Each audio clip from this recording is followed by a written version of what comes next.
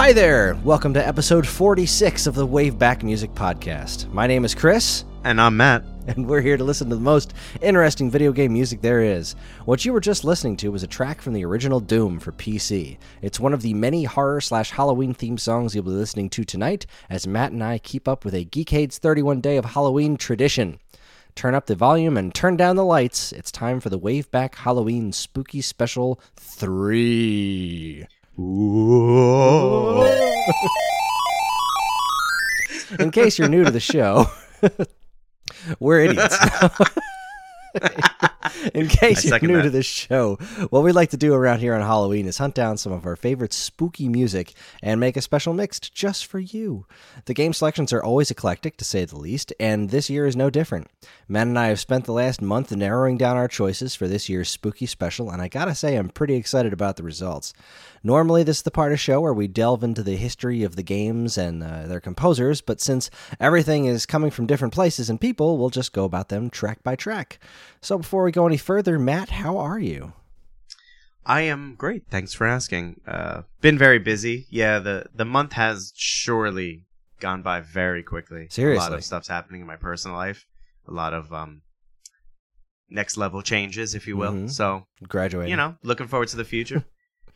As am I. So this episode's going live on Halloween. We're recording it a bit early, so I have plenty of time to edit and whatnot. But I love putting this thing up on Halloween, and I'm probably going to repost the last two that we've done as well, just because you can never have too much good spooky video game music floating around in your life. Absolutely. And so without further ado, let us start. So I picked 6 tracks, Matt picked 4, and we're going to kind of alternate, and we'll just talk about them as they come up. So the first track that we're going to do tonight is one of my picks, and this is Shade Man Stage from Mega Man 7. This is by Yugo Takahara, who composed music for Final Fight 2, the Super NES version of Aladdin, and the original Street Fighter Alpha.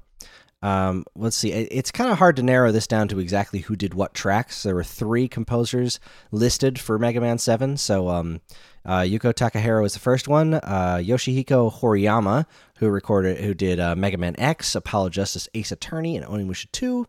And Makoto Tomozawa, who did Mega Man and Dr. Wily's Revenge, the original Resident Evil, and Dino Crisis. So, lots of Capcom work. Whoever the folks who did the Mega Man 7 soundtrack, lots of Capcom stuff. Matt, have you played Mega Man 7? I have not. I'm a big fan of the Mega Man series as well. One of my biggest triumphs is, as an adult this year, I finally beat Mega Man 2. Wow. So it's I owned it as a child, and it was infinitely way too hard for me. The only reason I beat it. Yeah, Mega Man games are tough. Yeah, the only reason I beat it this time was I bought like the pack for whatever Xbox Live, and you're able to save. Oh, okay. So that was really the saving grace. That saving grace, huh? Yeah, I know what I'm doing. Well, Mega Man 7 was the first. It was a mainline series Mega Man game. We had already segued to Mega Man X for the 16-bit era, but then we got a proper sequel to Mega Man 6, and there's a decent amount of hate out there for this game, and I don't understand it. It's actually one of my favorites in the series. I think it's got phenomenal music, some great robot master designs.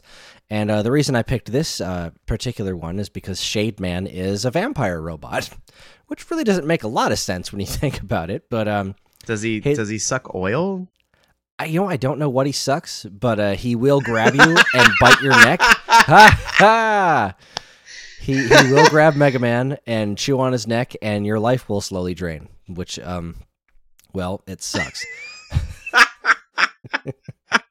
This is my favorite show already. What's super cool about this, so there's actually 2 versions of the music that you can play in Shade Man Stage. What we're going to listen to is the original composition for the stage, which is just the new music they made for it. But if you play through the stage, you'll notice pretty quickly that it is very heavily themed after the Ghosts and Goblins series.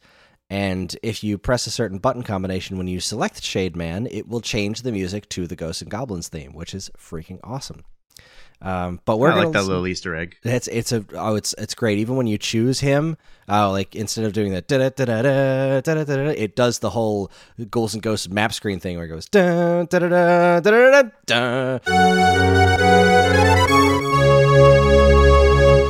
It's so cool. Man, that's. See, I like when games Easter egg, like their own companies and stuff. I'm not a big fan of the appearances per se, Mhm.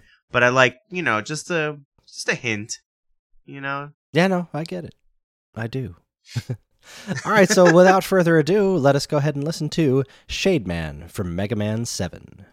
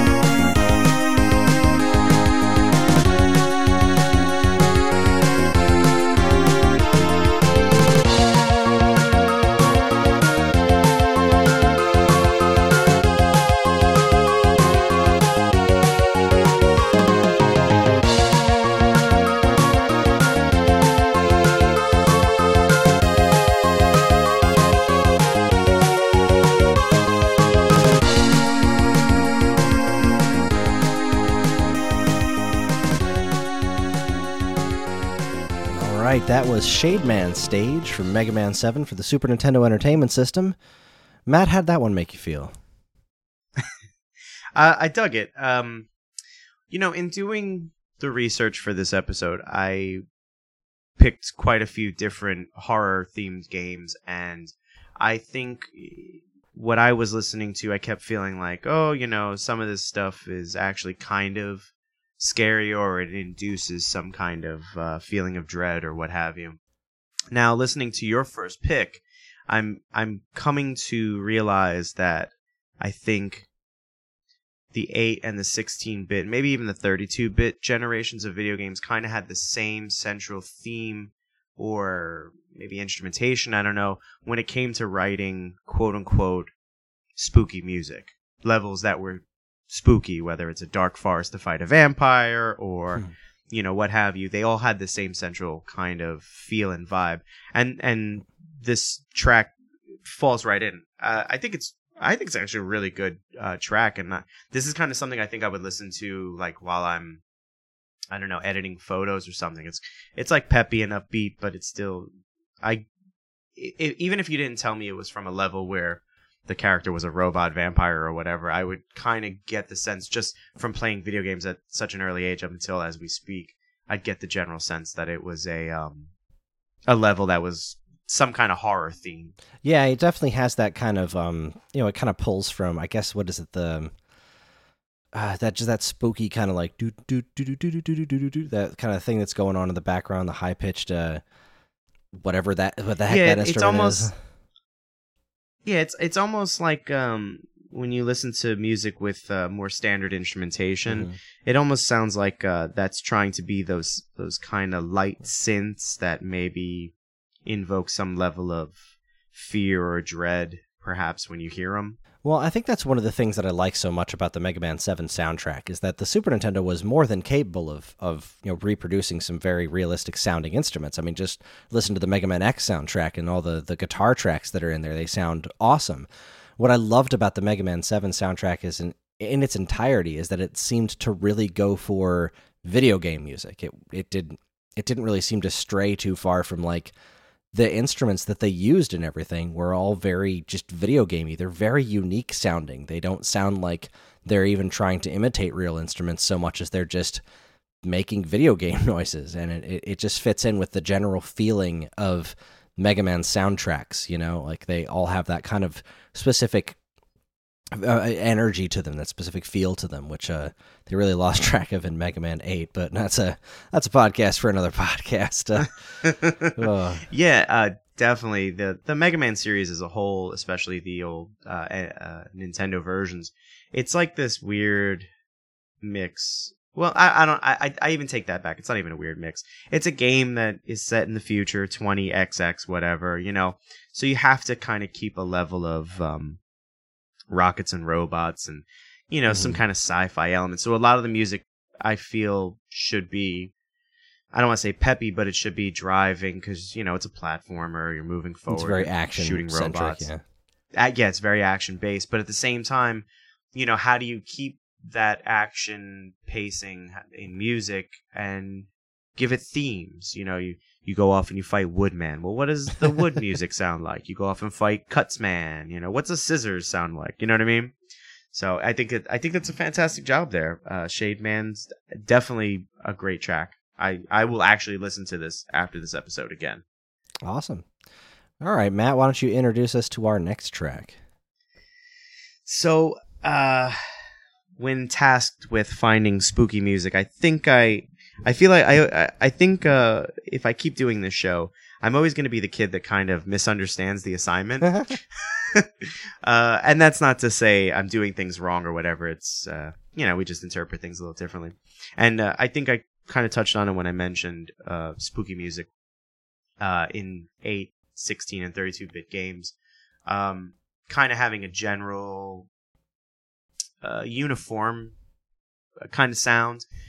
So in requesting particular game soundtracks from you, which by the way I will continue to thank you immensely for, I stumbled upon that notion, and so I wanted to kind of get away from things. And when you mentioned to me we're going to do a spooky music episode, the first game that really in my life invoked any kind of sense of dread, or not so much fear, but like edge of my seat, anxiety, instantaneously, Doom. We played it at the top. Doom by far and wide is one of my favorite franchises of all time. I was so blown away when the last one just came out for the newest consoles. But I can't wait to play it. Oh yeah, you're gonna have a blast because Doom 3 was great. Again, this is a story for another podcast. Doom 3 was great, but it wasn't Doom. Exactly. And they went I back. felt the they same went back to their way. roots. Yeah, it went right back to their roots. So, my pick is from the first Doom.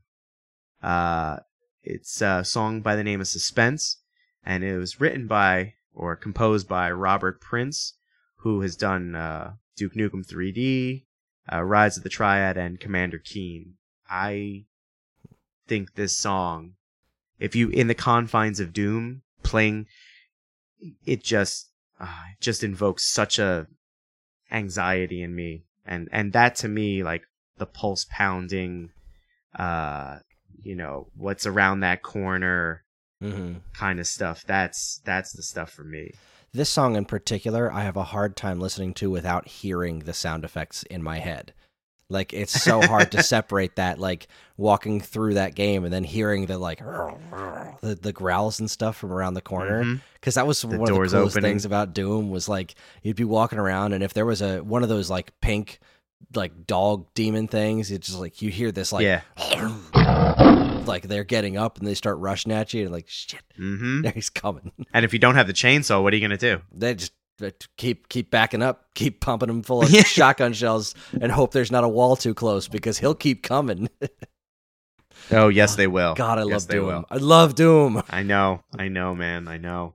Let's get into this, man. Let's do it. All right, here is our track number 2, Suspense, from the original Doom. This specific version is from the original MS-DOS release. Enjoy.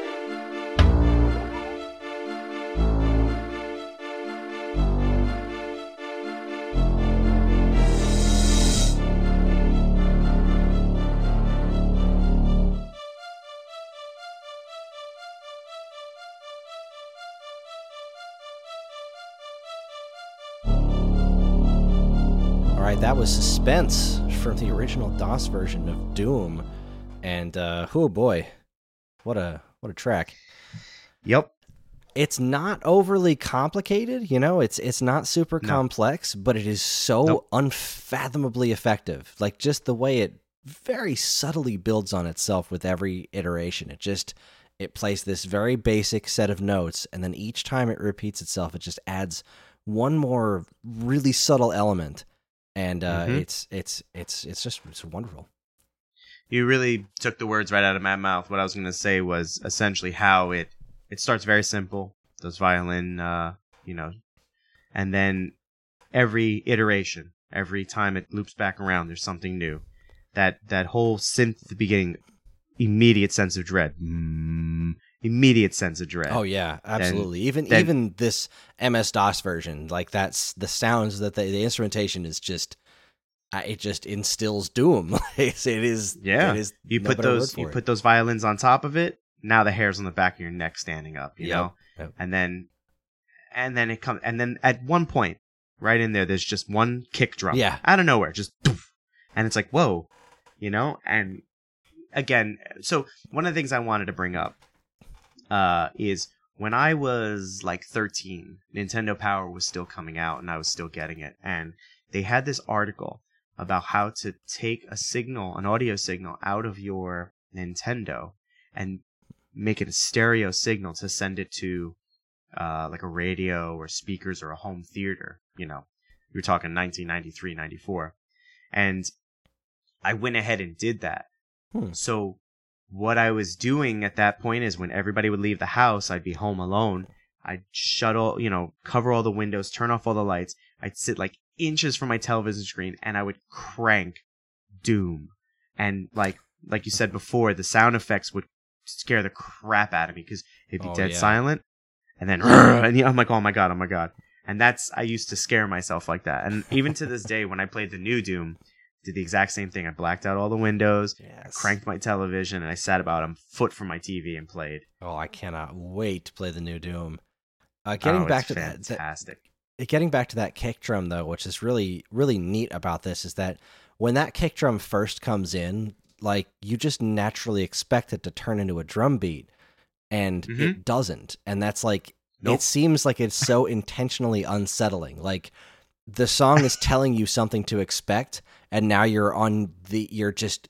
it's like giving you musical blue balls. You're just like, wait, where's the rest of the drum beat? Where is it? And they did the same thing with that little like a cymbal flare. It was just like, like, wait, where's the rest of it? And so like you're expecting this whole thing. Exactly. So it builds this expectation for you just based on your basic knowledge of music. And subconsciously, you're hearing this while the rest of the insanity of the stage you're playing in is going on. And it so brilliantly adds to the tension of what's happening in the game. I love this piece. There's a few episodes, more than a few episodes back, I talked about Rocket Knight Adventures, and the boss music does something really similar. It's a very different kind of song, but just really playing with your expectations of basic music composition. Even if you don't really think you know this stuff, just from how songs are supposed to go, you just kind of know it. And all this is happening subconsciously while you're playing. And this is just one of those really brilliant ways of using music to enhance the game experience instead of it just being a song that plays in the background. It's just brilliant. Absolutely. I couldn't agree with you more, honestly. Like, musical blue balls. You had me at musical blue balls. Speaking of blue balls, Sonic 2. Genius. I'm awesome. So the next song comes from Sonic the Hedgehog 2. This is going to be quite the 90-degree turn. This the song that I picked is the Mystic Cave Zone, which isn't specifically like a haunted thing, but it always kind of seemed that way to me.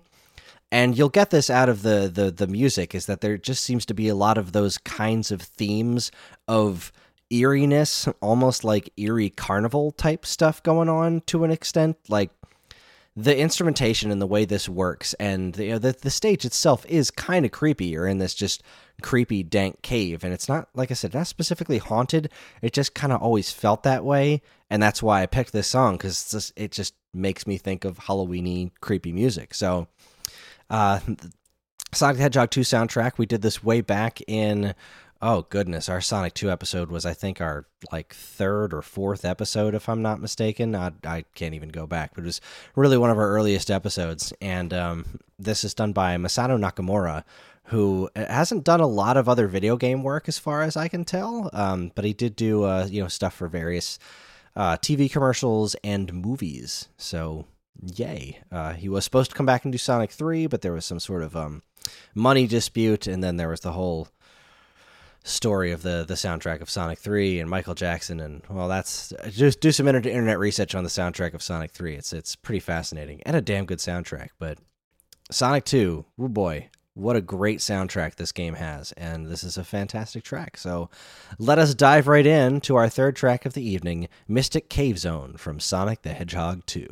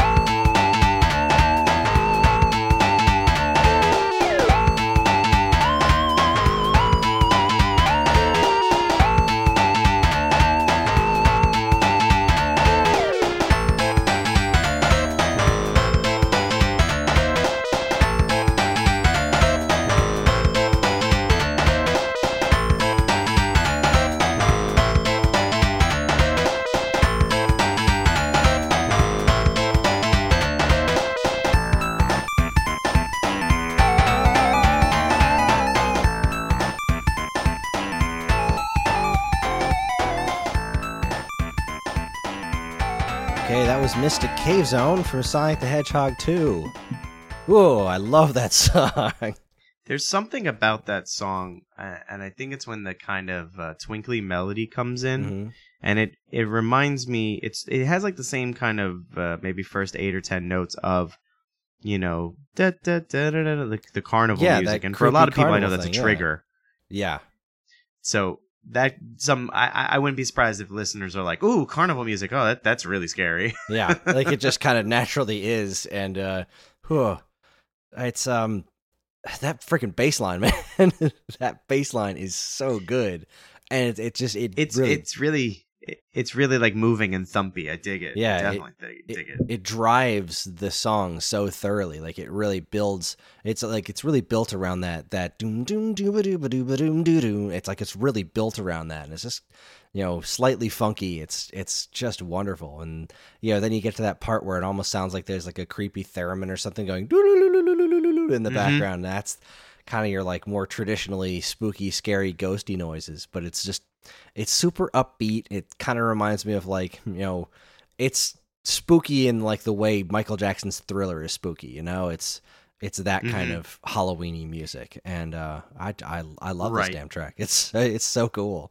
It's definitely a good track. I did have, ironically enough, I did have flashbacks. It did remind me of playing the game. I remember being blown away by the game, because now you could play Sonic and his partner Tails. Now, granted, it wasn't the greatest, execution of a 2-player game, but still, nonetheless, it was like, oh man! And I remember very specifically playing with my childhood best friend, and just being elated that you could, play 2 players on Sonic the Hedgehog, and being that Tails character, and then falling off the side of the screen or something, or being in those half-pipe bonus stages and getting hit by the bricks, and they're just like, you lost all the rings, now we're not going to get the Chaos Emerald. I liked being Tails because, you lose the emeralds, you lose the coins or whatever, or rings, sorry. But, you would die and the level wouldn't end. Yeah, and then he was like his a meat minute shield. later, he just comes. He's a freaking meat shield. A meat shield with 2 tails. He comes like helicoptering in, like just off the side of the screen, like, nah, I'm fine, I'm good. Been here the whole time. Yeah. Oh, hey, it's you. Oh man, Sonic 2 is such a great game, and I love that track. So, all right, we're gonna move on to our next track now, and this one surprised me a lot, because well, I'll let I never heard this track before because I've never played this game. So I when I first listened to it, I've only listened to a few seconds because as soon as I found out who wrote it, I kind of lost my mind. So Matt, what's our next track? All right, so in my search for spooky tracks, I kept thinking I need horror-based games, and I really dug deep. I tried to start as far back as possible. I'll give an honorable mention actually at this point to Ghost House from the Sega Master System. I was really hoping something would have hit me from that game, and we talked about it prior to recording, that you listened to a track a couple times and you thought, oh, it would make the cut. For me, it didn't. Maybe we'll bring it back, or maybe we'll just link it. I don't know. But so I moved on to Nintendo, and one of the first games that came to mind was A Nightmare on Elm Street. And I remember playing this game more as a 20-something-year-old because my NES works, but I don't own the game. I had a friend who owned it, and we played it, and we were just like laughing, at how like primitive and how hokey it is, having seen the Nightmare on Elm Street series and stuff. But of all the tracks from A Nightmare on Elm Street and Nintendo, the track for the second house really stuck out to me as a spooky track. Like, it definitely, again, like Doom, for me, it instilled a level of what horror music should be. Like, you're going to make a horror game, there should be some kind of horror music. I understand the limitations of what 8, 16, and 32-bit games, left for music, and so working within those confines, I'm giving you some leeway. But this track, honestly, is a track that I think sticks out as something that, if heard separate, disembodied from the game, you would kind of get a sense of the hairs on the back of your neck standing up, or perhaps like a sense of dread or something. It was written by David Wise, who did Wizards and Warriors, which is one of my favorite games growing up. Donkey Kong Country, like for is that 64? That's Super Nintendo. Excuse me, Super Nintendo. Yeah, somebody else did the 64 one. Grant Kirkhope did the 64 one. Donkey Kong Country, which at the time was ahead of the game. Rareware doing new things. Great game, amazing soundtrack actually. And Cobra Triangle, which is not ringing any bells for me, but it's another classic Rare game. I think we did an episode on Cobra Triangle. I think, boy, I'm forgetting what we've done on this show before in the past. 40 something episodes. You're allowed to. Cobra Triangle has been on my list since I started this show, and I mean, you've heard, if you've listened to this show in the past, you know that I have gushed about my love for David Wise. He's incredible. He's one of my favorite video game composers of all time. He's just done incredible stuff, and when I found out that he did the music for a friggin' LJN game, I was shocked. I was just shocked and amazed. I had no idea that this was something that he did, and so I'm really excited to listen to this track in full. I've decided to kind of hold off on listening to it in full because I just wanted to just abstain and wait until the actual episode to give it a good proper listen. So I am excited and ready to roll. It's funny that the way you mentioned this song being really eerie, even considering the limitations of the time, because last year's Spooky Special I did a song from Goonies 2 for NES, which is a very similar situation where even if you had just listened to it on its own, never having played the game or have any relation to anything, the song itself is so innately spooky it has always been really unnerving to me. So I'm very excited to hear this track. I'm super happy that I managed to uncover this gem, and in your research, you just got to like connect another dot. All right, let's listen to The Second House from A Nightmare on Elm Street for the Nintendo Entertainment System.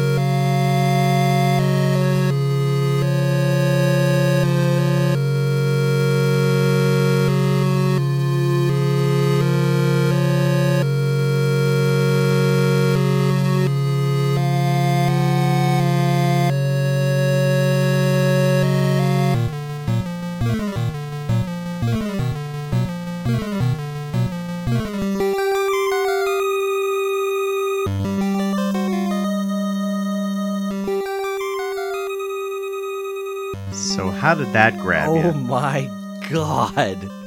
That was amazing. Holy crap. I did not see that unbelievably gorgeous bit in the middle coming. I did not see that coming from a million miles away. I just what I love about that. So what I get from this track is that like you get this like sense of urgency, bum bum bum bum bum bum bum bum bum bum, and then it hits that almost angelic part, and you're just like, oh, okay, like it's safe now, it's safe, and then bum bum bum bum bum bum bum bum bum. So it's really, in my opinion, it's playing with a gamer's emotions. You play with my emotions, you got me.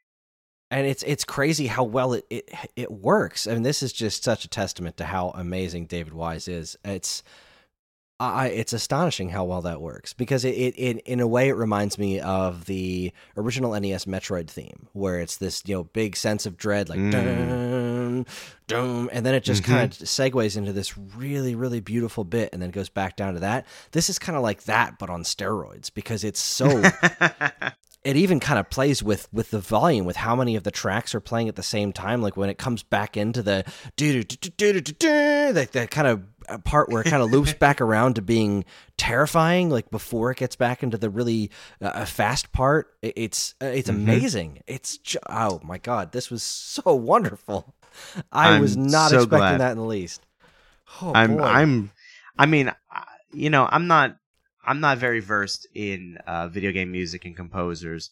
Obviously, I'm not even a student in this realm to you, but I'm very happy that I uncovered some kind of treasure for you, and just from you talking about it, you're so amped about it that now I will go out and I'm gonna look up David Wise's stuff. We're doing very soon. The next we're just going to do a David Wise episode. Oh no, I just finished Donkey Kong Country Tropical Freeze recently, and I am so ready to do an episode on that because they brought him back, David Wise, to do the Donkey Kong Country Tropical Freeze soundtrack on the Wii U, unencumbered by any sort of technical limitations. It's just full on amazing, and I already have the track list picked out for that one. That's happening sometime next year.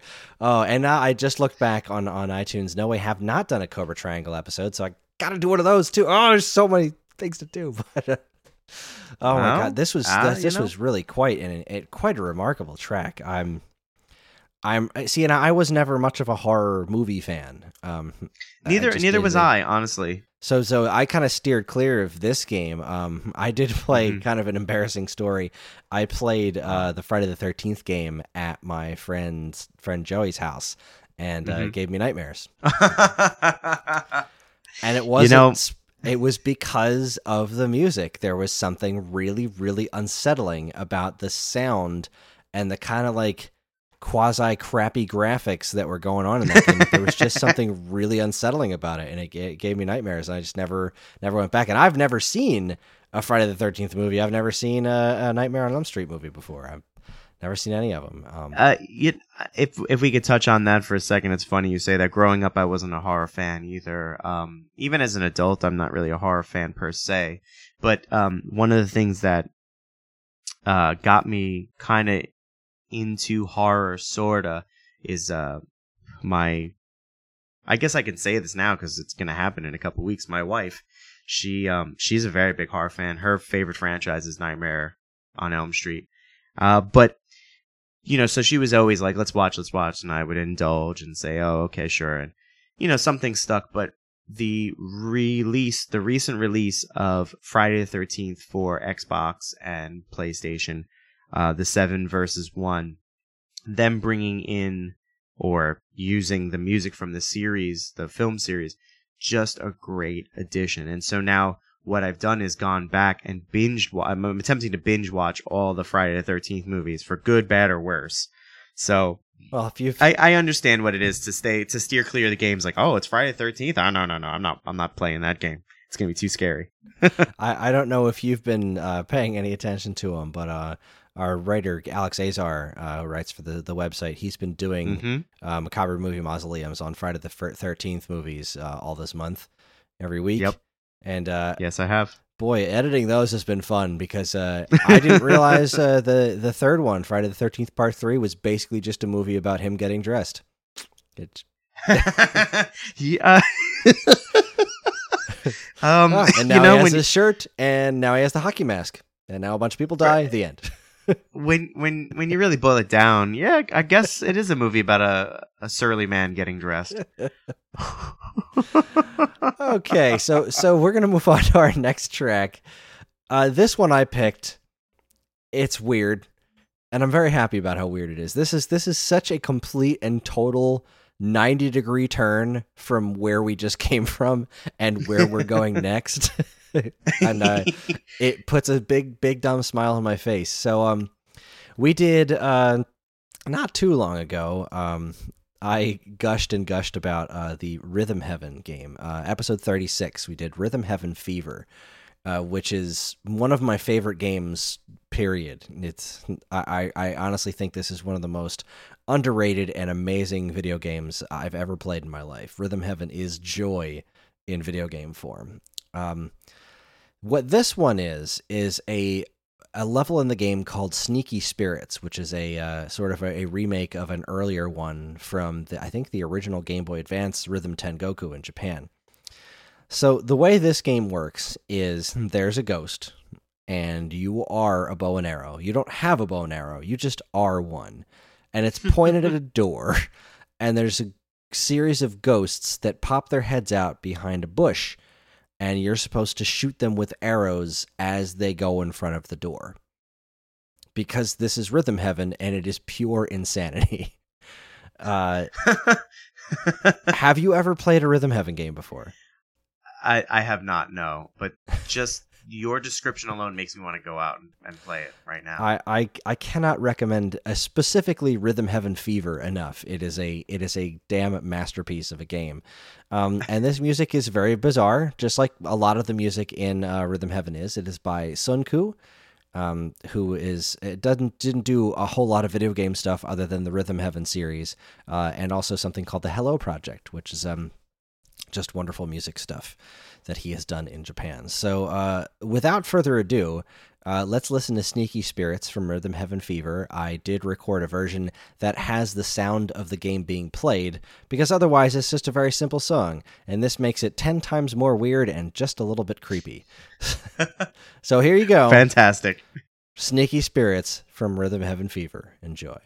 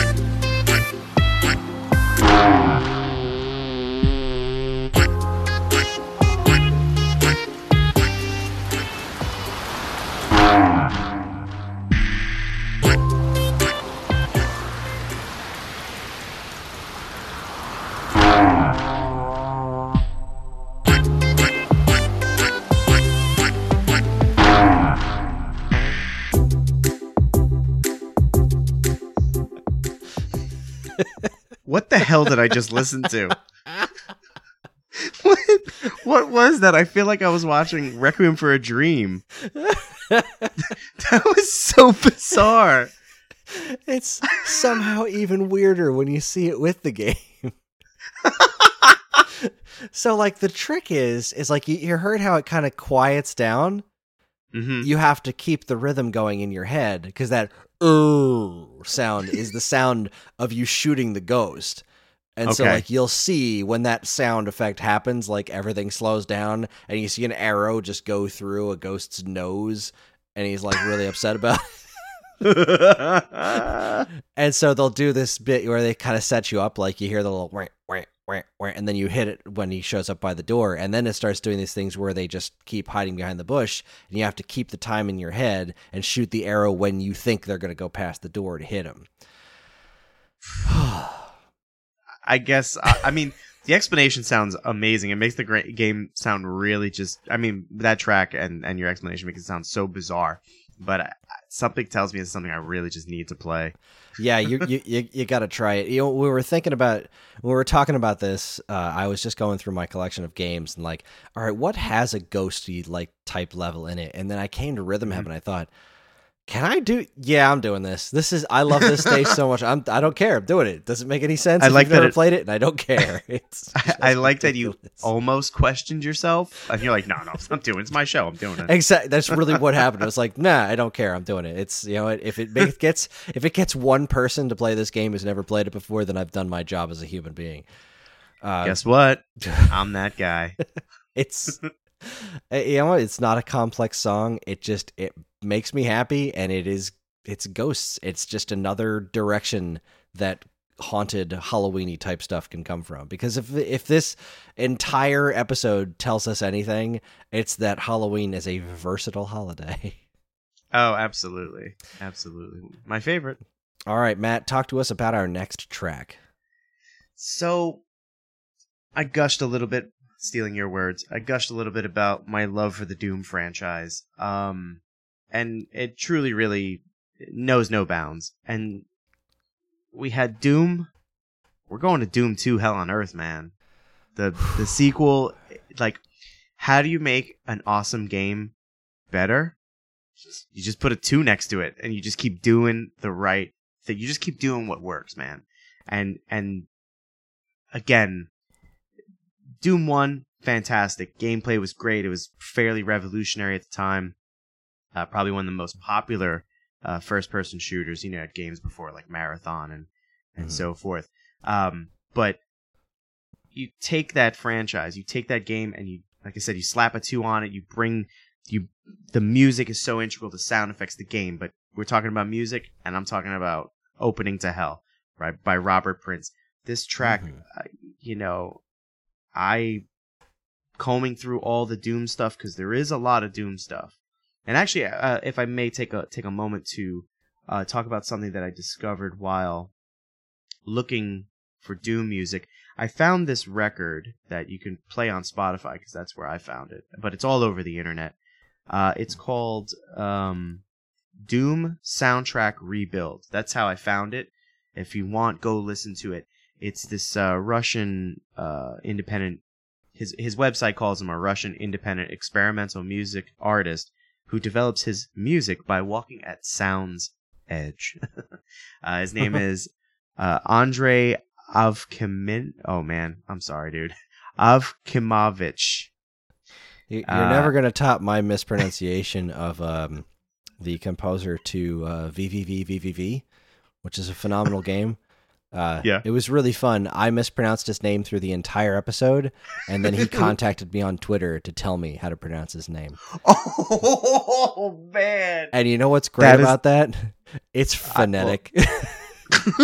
I looked at it and I said, "Of course it's Paulson." I was saying Plasson the whole time, thinking it was some sort of fancy schmancy foreign thing. Like, yeah, it's Paulson. Oh, man. I'm an idiot. His name was Robert Paulson. But anyway, this Russian musician did a rebuild, if you will, of music from Doom 1, Doom 2, and he used a lot more modern musical instrumentation, guitars, synthesizers, drums, and elevated a lot of these tracks. And actually, the track I chose, Suspense. I'm sorry. There's a version he does that actually that pointed me to the original. The version he does is fantastic, but as far as I was concerned, it wasn't from a video game, so I wasn't going to use it. But if you dug the Suspense track, my first pick, go find this guy, Doom Soundtrack Rebuild. Listen to this stuff; it's awesome. But yeah, I'll try to throw it in the show notes because it's he sent it over to me, and yeah, it's I concur. It's rad. So, yeah, man, Opening to Hell. I mean, it tells you everything you need to know. I say we just get into it. We just do it. I concur. Here we are, Opening to Hell by Bobby Prince from Doom 2, Hell on Earth. Again, the original MS-DOS version. Enjoy.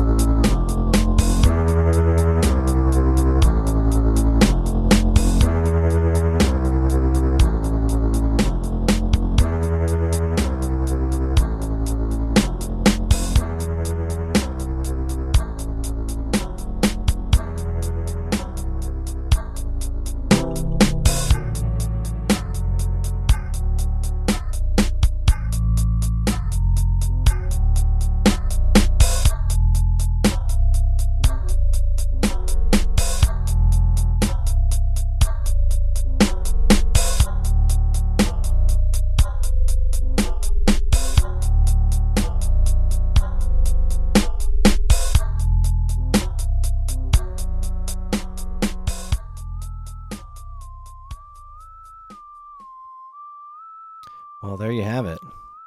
Opening to Hell. Talk to me, Matt. Tell me your feelings, your hopes and dreams. I kind of want to do just a checklist, and it's pretty simple. Let's see. Dreadful synthesizer? Check. Random drum hits? Check. Well, seemingly weird, random drum hits. Well, sure. Until you hit the second portion, when it makes it like a more, I guess, palatable song, something where listeners may be more accustomed to. Let's see. Strange synthesizer that sounds like a dog barking? Check. And then my personal favorite, Rammstein like whistle? Check. Like that opening whistle, I jokingly say Rammstein like, but you think of that song Angel by Rammstein, starts with the whistle, very iconic. This song, it's the exact same thing, man. Creepy whistling sound that just kind of repeats and doesn't necessarily fade away, but it fades into the background of all these other elements that, like the other Doom track, builds on itself, builds the tension, builds the suspense in the player. You couple that with the actual game itself, the gameplay, the first person, the demons, what's lurking around the corners, and you've got yourself quite a recipe for, edge of your seat. And most definitely. The track certainly delivers that. And, I had said a couple times already, that was my criteria for choosing songs for this episode is this something that alone induces some level of anxiety or fear or dread, or, does it paint a picture in your head when you hear it of, maybe horror tropes and themes? And this is certainly one of those songs. Oh, absolutely. I think one of my favorite things about it is, well, we were talking about how they seem like they're these random hits and these sound effects and whatnot that just seem, it's all very atmospheric. And then all of a sudden it adds a drum beat, and all of those things were occurring in a rhythm the whole time. And you don't really notice it because there isn't a driving drum beat behind it. It's just this little like going on and freaking you the hell out. And well, then they throw in this drum beat and like, oh, we know what we were doing the whole time. Look at that crap. That's crazy.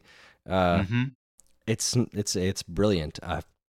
I never remembered the music in Doom 2 as fondly as the music in Doom 1. Right.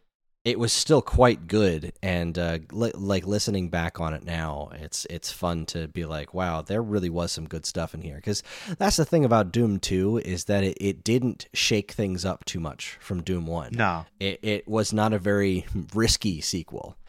They just did more of what they did in Doom 1, added a couple extra weapons and some really cool looking enemies. Yeah. Particularly that fire demon dude who would raise his hands up in the air, and then once he clenched his fists together, you would explode. Oh boy. Something like that, yeah. I loved that guy, that pyro demon thing, because you could get him to fight other guys, and then you could watch him do what he does, so you could tell what he was doing to you. Oh man, there's nothing like watching him and an imp go at it, and then he'd just slaughter an imp, and it would just be like, that was awesome. Now I'm gonna blow you up with a rocket. Yeah. Hey, thanks for that. Because he wasn't all that tough. He was just awesome, just really awesome. And then they had those giant fat guys with two flamethrowers on their hands. God, I love Doom. Love Doom. Yeah, man, it's so good. Yeah. Oh, you're gonna be so elated when you play the new one. I don't want to even spoil anything. I'm so excited. I can't believe it's coming to Switch. And I'm so happy that it is. I've watched gameplay videos of it, and I can't believe how good it looks. I'm so excited. It's coming so soon.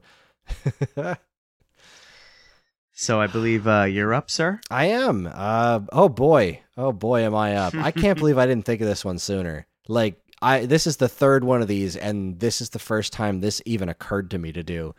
This is one of my favorite stupid horror games of all time.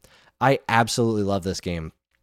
I love this series, but in particular, House of the Dead 2 was just it, because this happened at just the best time, and some of my favorite times in my life were going to the arcade and picking up putting money in both slots and holding both guns and playing a 2-player game by myself and just mowing down everything.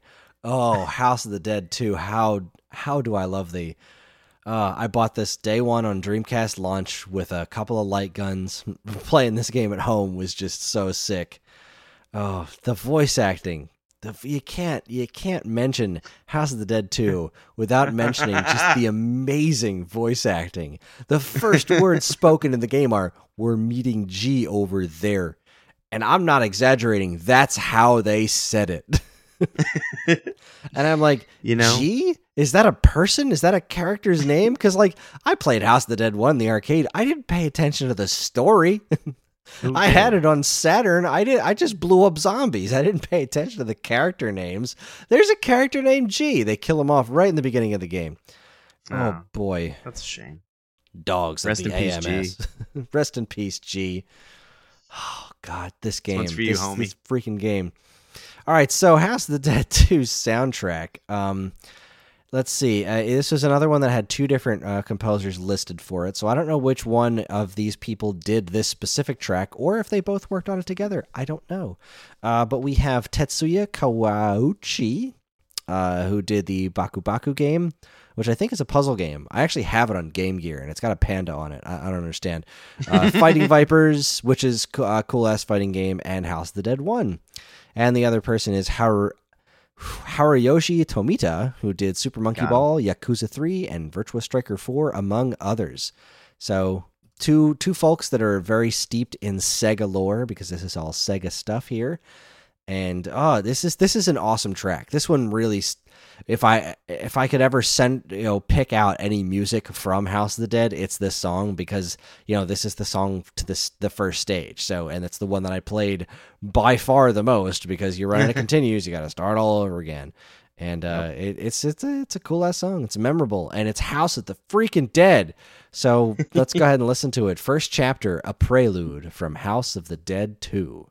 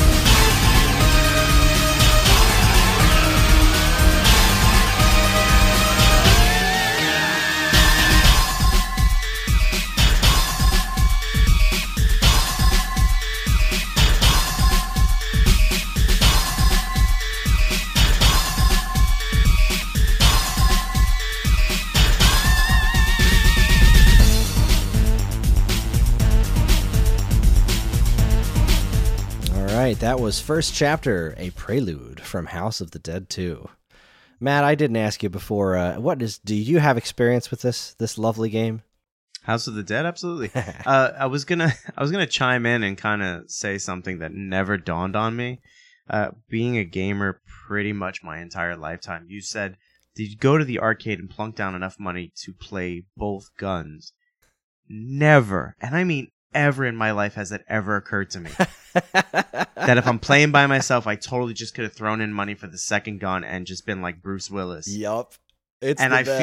feel really stupid. Like you really made me feel dumb. Like, oh yeah, I totally could have done that, couldn't I have? Son of a bee sting. Oh, it's so badass. Yeah, I obviously, like, when House of the Dead 1 and 2 came out, like, I feel like that was kind of the height of arcades and stuff because the games were really being pushed forward. And, like, who doesn't, just love, like, a good horror game? Shooting zombies in the head, there's something innately, like, primal about it nowadays. Like, zombies? Yeah, I'll shoot them. Let's do it. So I absolutely have a lot of experience playing Part 1. I'd say I have maybe roughly the same experience playing Part 2. Now, you want to talk about typing of the dead. So good. Part 1, still looked like, PS1 era, PS1 and Saturn era graphics, which were still like pretty chunky looking. House of the Dead 2 just looked incredible at the time.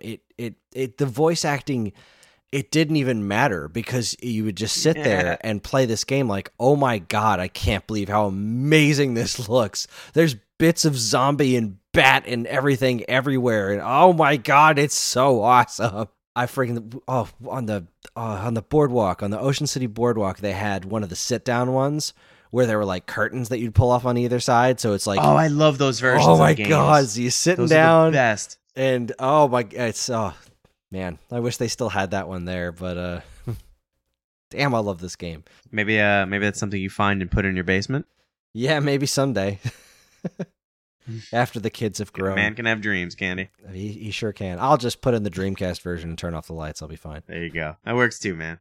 If any of my light guns still work. Oh, boy. But as for the song itself, I mean, I guess it's not particularly remarkable. Like, it's almost kind of generic in a lot of ways.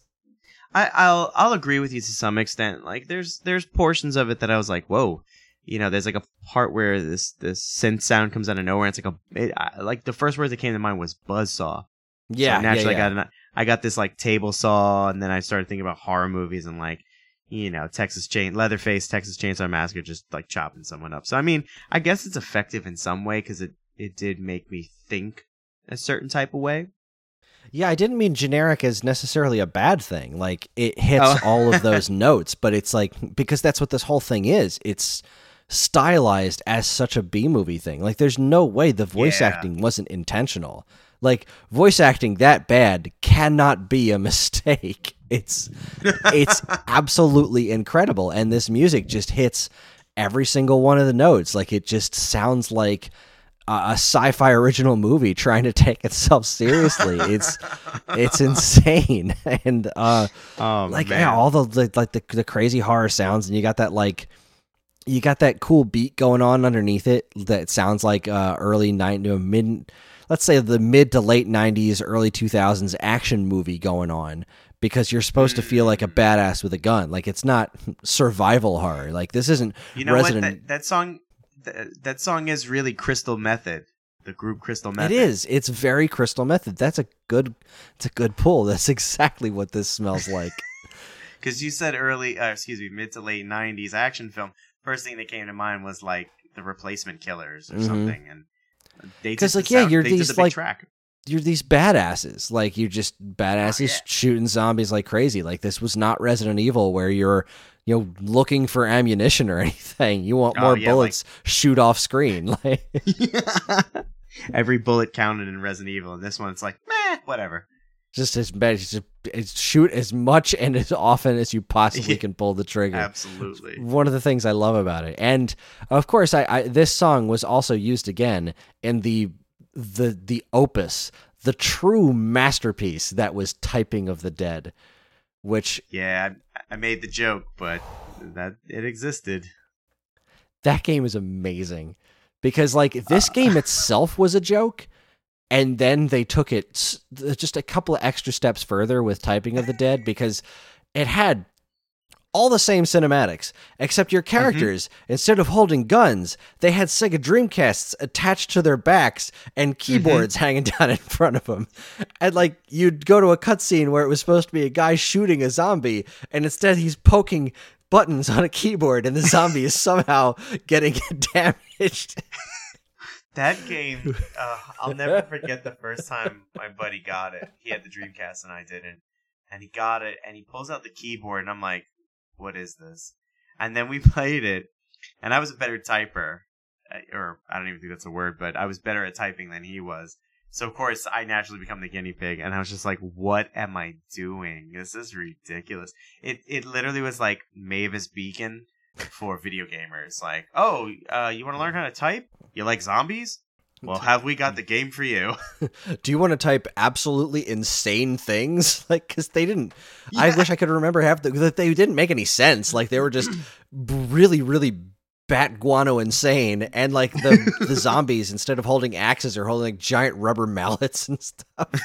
And it's really intense too, because I'm not that great a typist. So I'd be like playing the chainsaw boss, and you're like typing knock knock jokes or something, and he's like coming at you with a chainsaw. Like, where's the M? Where's the M? Hit the M.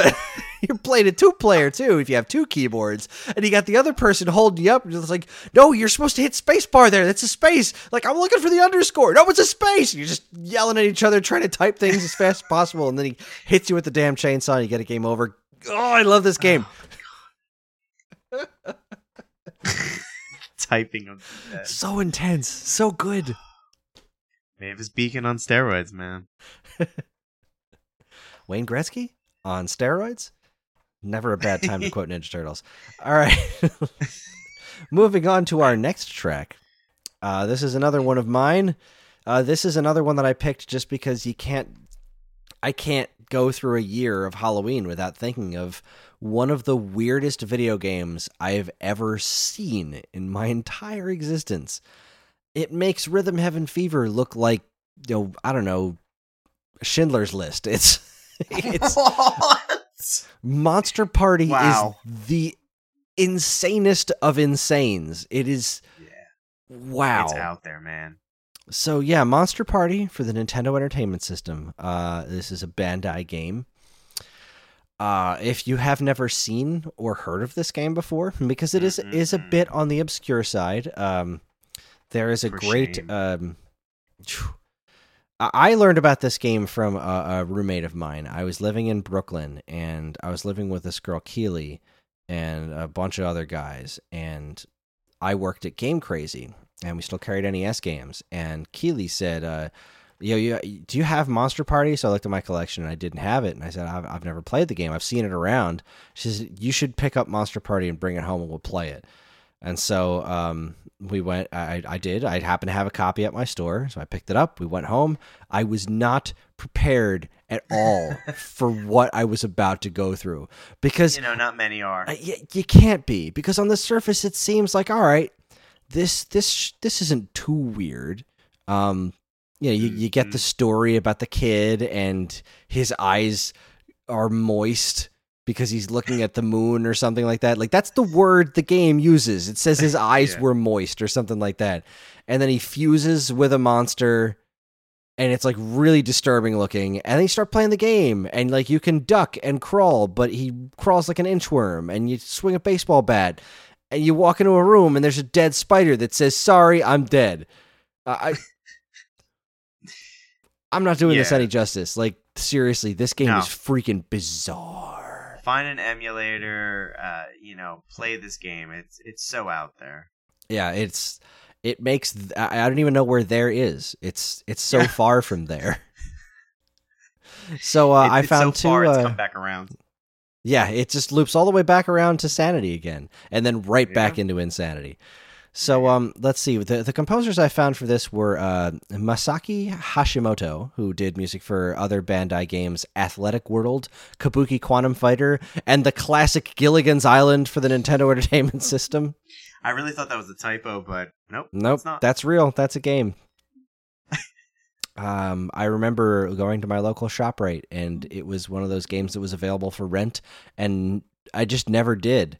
I looked at it and said, I can't bring myself to have this be the game I take home. I just can't. And the other composer is T. Mikumo. I don't know what this person's full name is. He's been credited as a bunch of different names, including Avante Mikumo. But he did stuff for music for Top Rider, Michael Andretti's World GP, and Venus Senki. All-time classics there. That's sarcasm. I don't think I've played any of those games. No, I've probably played Michael Andretti's World GP at some point in my life, but yeah. So the music I picked was the starting music for Round 1A, Entrance Part 1. Very thoroughly named track there. I like this song a lot because if you take away the sheer insanity that is Monster Party, this is nowhere near the level of that just wonderful track that you played earlier from Nightmare on Elm Street. But it does have that sort of oddly unsettling vibe that NES games were capable of.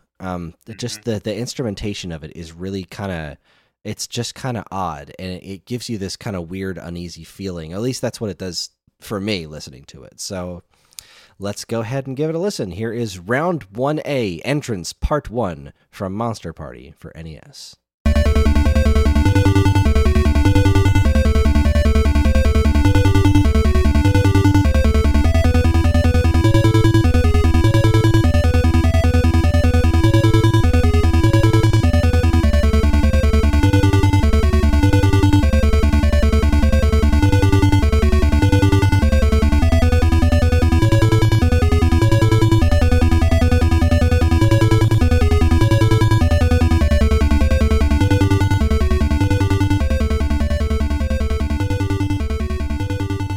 So that was it. It's not a complicated song. It's not a long song. It does exactly what it should, I think. Because you can't really put yourself in a position of knowing what the people who made this game intended. Because wow. But if you're trying to make something kind of eerie, I feel like this does the trick. And it's almost upbeat, but has no percussion. It's just this collection of sounds that always just kind of made me feel a little uneasy, which is why I felt it was the perfect addition for tonight. It's it definitely has its own rhythm. You know, if you're able to keep a beat. I was just making this joke with my wife earlier about people who clap on the ones and threes versus twos and fours. If you're able to keep a beat, there's a beat to it. There's a rhythm. I was kind of bopping my head a bit. It's definitely a little unsettling because it's like the same maybe 5-8 notes over and over again, and that can be maddening. You know, in a game like Monster Party, where, like you said, there's just strange things happening. I think it's completely intentional. I would hope so. Because it works. It's so freaking weird. Because there's no other answer. There's no other answer. It's got to be intentional because it's freaking weird. But yeah, it is a really, really strange track. You know, it's got kind of its own bizarre cadence going on the whole time, and it's just weird, and I like it. Makes me smile. I like it. Yes, sir. Yeah, I like it. I don't have a ton more to say about this one. It was just one of those tracks that came up and said, "Yeah, I got to play this because I want to talk about Monster Party," and it's an interesting song, and there we have it. So we're each up to our last ones. The next one will be Matt's last pick. So why don't you tell us all about it? So the game that this track came from was by far and wide one of my favorite games for the original PlayStation. And maybe it's a little too obscure that it never got like an update or a next platform sequel or something. Or did it? I think maybe actually I take that back. I think it got a sequel, but it wasn't the same. It had at least one sequel. Yeah, there was Kagero Deceptions 2 was on PS1. Yeah, I don't remember it, so my guess is that I either never played it or I took a look at it and said nah. So the game I'm talking about is Tecmo's Deception. Okay, we have just for poops and giggles. Series. Tecmo's Deception, Invitation to Darkness, Kagero Deception 2, Deception 3, Dark Delusion, Trapped. What? Trapped Deception 4 Blood Ties, and then there's like What a the hell? separate version of it called Deception 4 The Nightmare Princess. Holy crap. So there are 4, technically 5 games in the I am a liar. I am an absolute liar. The reality is I don't do research. Wow. Okay. Well, this show, my second episode guesting, is always informative, but this episode has blown my mind apart, apparently. So anyway, Tecmo's Deception, really kind of simple principle. Is this the Giant Mansion? I've never played this before. Is this the trap laying game? Yes, sir. All Giant right. Mansion. That supposedly that the town folk believe has tons of treasure in it. You are I don't know if you're the caretaker or if you're the owner of the mansion. And basically every level you get X amount of monetary system points and you put traps in the house. And then you take like a third person view of the house, and as would-be heroes come in, you set off the traps and you attempt to kill them or scare them off. Whatever it takes to keep them away from your treasure. So I think that's a fantastic idea for a game. I'm also a little demented, but that's neither here nor there. The track we're going to play is just titled Track 7. It's by Takaya, Hanaoka. Yeah, I think that's right. Yeah, it did a Bust a Move Bash! ! Kakuda Kojin, and of course Tecmo Super Bowl 3. Yeah, I think that's because what do you do after Tecmo's Deception? You do Tecmo Super Bowl 3. Duh. This was actually, I think the Super Bowl was before it. I think that was the Genesis one. I'm not positive when I did these. Mm-hmm. Like, I know Bust a Move Bash was the Wii version of Bust a Move. Kakudo Chojin is hysterical because that was a fighting game by John Tobias, I think. So whereas Tobias and Boone did the Mortal Kombat games, Boone stuck with Mortal Kombat. Tobias kind of stopped, and then he eventually did Kakudo Chojin, which was not only a flaming pile of crap, but I think it was recalled because there was like some sort of like racial slur or something in it, so they recalled it. It's not worth any money, but it's a crappy game. And it's got a really terrible title because I can't imagine why Kakudo Chojin didn't sell into the millions. Because who doesn't want to say Kakudo Chojin? It just rolls off the tongue. I'm not going to lie. I kind of just want to say Shojin a bunch now. But that's just me. I'm a little left of center. I think it's the Kakudo that really does it for me. It's Shojin is a fun word. I can get behind that. Kakudo, not so much. That's just not a hoot. Anyway. Yeah, I've never played any of the Deception games before. I remember this so well because when I worked at FuncoLand way back in the day, we had a ton of copies of Kagero Deception 2, and I used to always look at it and think, that is a really crappy cover, and I don't know what the hell this game is supposed to be. And I just never bothered to play it because we had a ton of them, they were cheap, and I couldn't bring myself to do it. And I even liked Tecmo's games at the time. I don't know what it was. Just rubbed me the wrong way. I said, no, I'm not doing this. So this is going to be a brand new one for me. I've never heard this track before. And this is really quickly. This is the only song that I actually wrote notes for because for some reason I thought I'd forget it because I listened to it so long ago. I was like, this is in. This is totally going in. And I wrote notes. So then of course I read my notes and I was like, oh no, I didn't forget this. So I actually I want us to listen to this like right this second so I can get to my notes because. Yeah, we'll just go. Tecmo's Deception, Track 7. Here it is. All right, enjoy.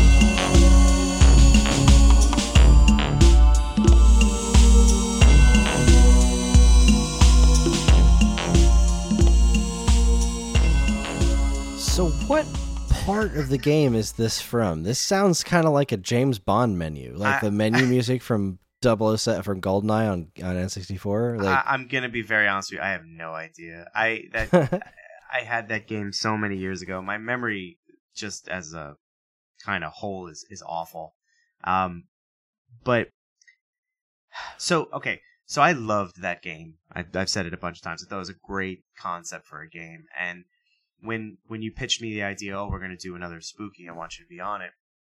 I was really looking for games that, had that vibe and stuff. And Tecmo's Deception came up because I was thinking that Castlevania was just too easy.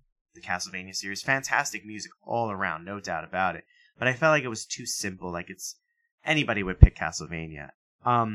So the next thing that came to mind was actually Tecmo's Deception because, again, giant mansion, you're trying to murder people that are coming in, traps, the whole nine, and so I started listening to the soundtrack, which, by the way, has something like 30-something tracks, and this one stuck out for the most bizarre reason imaginable, and here it is. This song, for me, is not scary by any means, the way the tracks I put up before from Doom and Doom 2, the way they induce anxiety, edge of your seat, hairs on the back of your neck, all the tropes, right? This song scares the crap out of me because it's like the ghost of Christmas Future pointing to my tombstone and saying, this is what could be if you don't change your ways. And what I mean is, this song reminds me of every bad Skinamax film I'd stay up late to watch when I was 14 and 15. All the stuff that was softcore pornography, right? Because at the time you're 14 and 15, you want to see naked ladies and stuff. The music was always god awful. And what scares me about this is that I fancy myself a writer and a filmmaker, and things can go south very quickly with just a couple of bad decisions when it comes to making a film, whether it's acting choices, whether it's editing or whatever. And my biggest fear is taking a project that I've, sunk my heart and soul into, I really feel emotionally attached to, making a couple of really bad choices and it becoming a Skinamax film. And so this track is just something that I hear and I'm like, no, I'll change my ways, I promise. So, like I said, it's an early warning. It's the Grim Reaper at my tombstone saying, this is what you could become. And yes, it's totally non sequitur to everything I chose, but it scares the absolute piss out of me, man. For those reasons. That's fantastic. Yeah, I don't really know what else to say at this point. I mean, no words, just emotions. Yeah, what can you say about this? I mean, I didn't think any of that when I heard it, but now I do. You're welcome. Now, that totally sounds like the. I had a very old TV in my bedroom when I was a kid, and you could go to the scrambled channels and see and hear just a little bit, and yeah, that was this is what it sounded like. Yep. This is what my adolescence sounds like. Wow. Look at that. I know it's going to be really hard to follow that, but I know you got something. You got one more for us, so hit me. I do. I got one more, and this is an amazing song. If you go all the way back to, I believe, our Waveback's second episode. Geez, when was that? Let's take a quick look just for poops and giggles. My very second episode. No, that wasn't the second episode. It was boy, when was this episode? Episode 3. Wonder Boy the Dragon's Trap for Sega Master System. This song is called Adventure Zone. Now, originally this version of the song would never have occurred to me to be in this episode because the original version is just it's great, but it's not creepy in any way, shape, or form. Well, recently, just earlier this year, they released an amazing beyond belief remake of Wonder Boy the Dragon's Trap with some of the most gorgeous hand-drawn animation I've ever seen in a video game. I know Cuphead is getting all of the attention as far as that's concerned, but Wonder Boy Dragon's Trap used the same I guess, tech. I mean, the same exact approach. It doesn't look like a 1930s cartoon. It's not done in that art direction, but it is all animated like a cartoon. Somebody drew animation cells and used that as the sprite work. It is unbelievably gorgeous. I adore this game. And the soundtrack was completely redone by a gentleman by the name of Michael Gere. I think that's how you pronounce his last name. And what he did with the music in this game defies description. And one of the things that is neat about this game is so that you would have this relatively large game and the same songs would play through several parts of it. So what he did was he made different versions of those songs to match the different areas in the game. So you'd have like the same melody and they all match just like they did in the original Master System game, but there were just completely different compositions of them. It's completely different remixes, and they're amazing. This one in particular is just the right level of spooky, because this is, I believe, the first time you hear it in the game. You are just transformed into Mouse Man, and you're traveling into the woods, which in the original game is just the woods. But in this one, it's kind of spooky. It's the woods themselves are very dark. They're drawn in this very kind of eerie manner, and this music is amazing. It goes all over the place. Matt, have you played this? No, I haven't. But hearing you talk about the hand-drawn animation for sprites and stuff, I'm very intrigued. I haven't seen a frame of this game, and I'm very intrigued. Well, I'm very happy that this is going to be your first taste of what the music in this game is like, because I think you're going to really like this one. I'm so happy to go out on this. Here is Adventure Zone from Wonder Boy: The Dragon's Trap.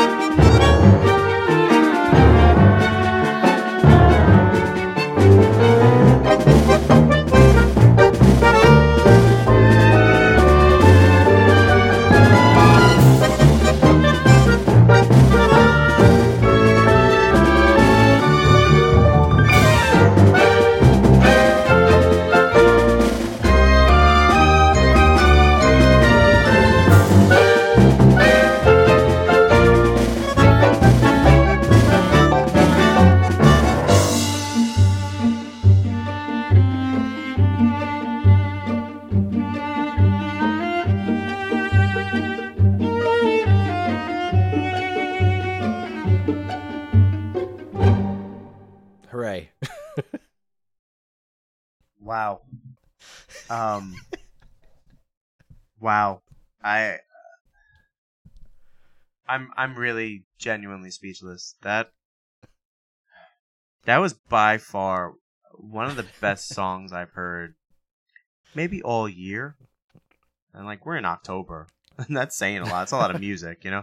That was absolutely gorgeous. It was so textured, so rich, so alive. It's everything a song should be. There's a lot of movement in it. There's a lot of emotion in it. It's just a beautiful piece. The strings, the plucking of the strings, and then the violin solo, the rolling drums, the squeeze box. There's just so much to it. Again, having never when the squeeze box comes in, having never seen a frame for the original. That's not true. I may have seen the original years ago, but for the update that you're talking about, the reboot, I have so many images of what this game could be, and what, you know, you said the character gets turned into a mouse and he's in some kind of spooky woods. I can only imagine what that really looks like, but the music feeds my brain, and my brain starts writing things, and it's just wow. Just that was fantastic. I'm gonna give you a heartfelt thank you for that. I'm gonna listen to, I don't know, a lot over the next, I don't know, rest of my life. Like I want to hear the whole soundtrack. I cannot wait. Oh, I cannot recommend it enough. It's on Spotify. It's on all sorts of places. It is worth every penny that you can put towards it. It's really incredible because it's the Master System soundtrack. Like this song is so thoroughly reinvented from its original version. It's amazing. It's not unrecognizable. It is immediately recognizable, which is what's nuts because it sounds just from every single angle. It sounds so incredibly different, and it's just madness. It's just pure madness how incredible the difference is here. Where do you even begin? Like it starts off so creepy with just those strings and the violin, and it keeps with that creepy vibe. But oh boy, when it does that little quick turn and the and then it just comes in with the tubas and the boom boom, and it's wow. It just wow. And I remember playing the game, the remake, and being in that part of the game and just being like, oh my God, I can't believe how good this music sounds. And then that super impressive part came on. I'm like, I can't even concentrate on the game. I have to stop and listen to this.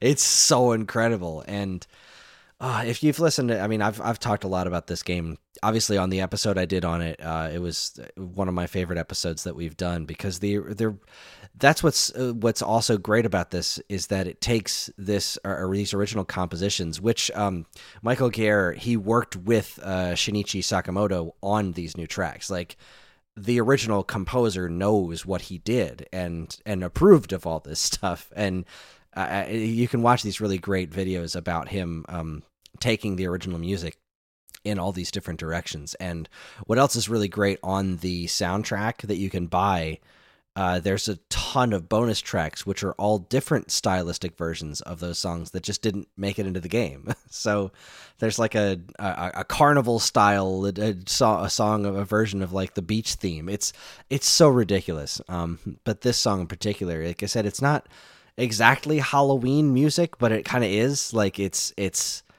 you know, we're not talking about a game about fighting zombies or ghosts or anything like that, or there are ghosts in the game. It just, the tone of it really, really matches. It really just makes it work, and it's quite incredible. Just in case you were looking for it, the original version of this song is called "Mind of Hero" in the original Master System release. I'm still speechless. I'm sorry, I got nothing to add to that. Like. All I'm gonna say is it's gorgeous. I'm gonna say that till the day I die. It's such a gorgeous piece of music. Well, look at that. We both got something awesome and new out of this one. That David Wise Nightmare on Elm Street song that knocked my socks off. That was awesome. That's awesome, man. All right, so that's going to be it for this episode. Where obviously we're going to leave you with some music, and I honestly haven't decided what to leave you with because I really wanted to talk about these tracks in the episode moreover. So I think I just have to leave you with a classic, which would be Vampire Killer from Castlevania. I know we did it before on our Castlevania episode. We've done it before on I think we did it on oh boy, we did it on one of the spooky specials, I think, and it's just such a great classic Halloween song. So that's what I'll leave you with after we do our little credits here at the end. So thank you again for joining us. You can hit us up next month where Matt and I are going to be doing another special episode. This time around, it will be themed on Black Friday. How do you theme an episode around Black Friday, you may ask? Shop music. I am so excited for this. You have no idea. I am too. I am gonna start now that we're done with this one. I'm gonna start really racking my brains on what the best shop music from any video games are. So if you have shop music suggestions, what are your favorite shop musics from any game ever?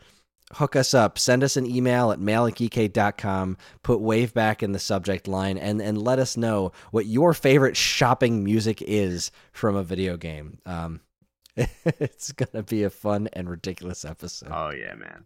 Absolutely. And if you listen to the last episode, the Majora's Mask one, you better believe that shop music's going to be played again because I will never, ever get enough of that shop music. Once again, as always, we'd love to hear everyone's thoughts and memories on these games. So if you and you can do so on the Waveback Facebook page. Just search Waveback on Facebook, and you'll find out more information on our next games, as well as a nice, convenient place to talk about them. Of course, you can always still send us an email at mail@geekade.com, and while you're at it, you can check out all our social media channels, which you should totally like, follow, and subscribe to if you haven't already. And be sure to check out our other great content on our site over at geekade.com. Matt, do you have any parting words to leave our listeners with? We're dropping this on Halloween, so if you're listening to this, just have a safe and awesome Halloween. That is excellent. Excellent idea. I heartily recommend it. And you know what I'm gonna do? And this is what I'm gonna do actually.